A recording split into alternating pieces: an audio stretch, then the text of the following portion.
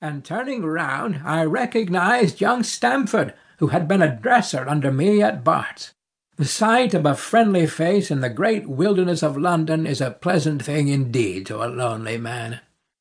In old days Stamford had never been a particular crony of mine, but now I hailed him with enthusiasm, and he, in his turn, appeared to be delighted to see me. In the exuberance of my joy, I asked him to lunch with me at the Holborn, and we started off together in a hansom. "Whatever have you been doing with yourself, Watson?" he asked in undisguised wonder as we rattled through the crowded London streets. "You are as thin as a lath and as brown as a nut." I gave him a short sketch of my adventures, and had hardly concluded it by the time that we reached our destination.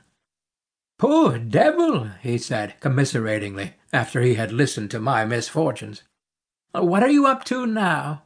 "Looking for lodgings," I answered, "trying to solve the problem as to whether it is possible to get comfortable rooms at a reasonable price." "That's a strange thing," remarked my companion. "You are the second man to-day that has used that expression to me." "And who was the first?" I asked. "A fellow who is working at the chemical laboratory up at the hospital. He was bemoaning himself this morning because he could not get someone to go halves with him on some nice rooms which he had found, and which were too much for his purse." "By Jove!" I cried, "if he really wants someone to share the rooms and the expense, I am the very man for him. I should prefer having a partner to being alone." Young Stamford looked rather strangely at me over his wine-glass. "You don't know Sherlock Holmes yet," he said. "Perhaps you would not care for him as a constant companion." "Why, what is there against him?" "Oh, I didn't say there was anything against him. He is a little queer in his ideas, an enthusiast in some branches of science. As far as I know, he is a decent fellow enough." "A medical student, I suppose?" said I. "No, I have no idea what he intends to go in for. I believe he is well up in anatomy, and he is a first-class chemist.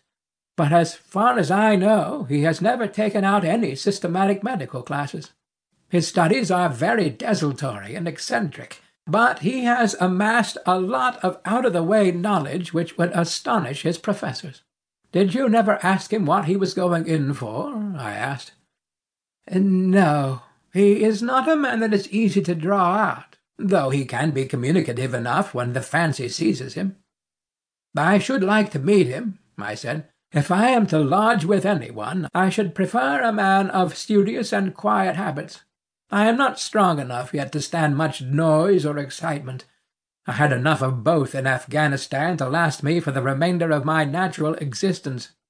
How can I meet this friend of yours?" "He is sure to be at the laboratory," returned my companion. "He either avoids the place for weeks, or else he works there from morning till night. If you like, we shall drive round together after luncheon." "Certainly," I answered, and the conversation drifted away into other channels. As we made our way to the hospital after leaving the Holborn, Stamford gave me a few more particulars about the gentleman whom I proposed to take as a fellow-lodger.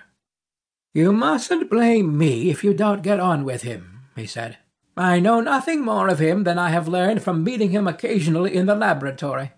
You proposed this arrangement, so you must not hold me responsible." "If we don't get on, it will be easy to part company," I answered. "It seems to me, Stamford," I added, looking hard at my companion, "that you have some reason for washing your hands of the matter. Is this fellow's temper so formidable, or what is it? Don't be mealy-mouthed about it." "It is not easy to express the inexpressible," he answered with a laugh. "Holmes is a little too scientific for my tastes. It approaches to cold-bloodedness. I could imagine his giving a friend a little pinch of the latest vegetable alkaloid, not out of malevolence, you understand, but simply out of a spirit of inquiry in order to have an accurate idea of the effects. To do him justice, I think he would take it himself with the same readiness. He appears to have a passion for definite and exact knowledge. Very right, too. Yes, but it may be pushed to excess. When it comes to beating the sun..."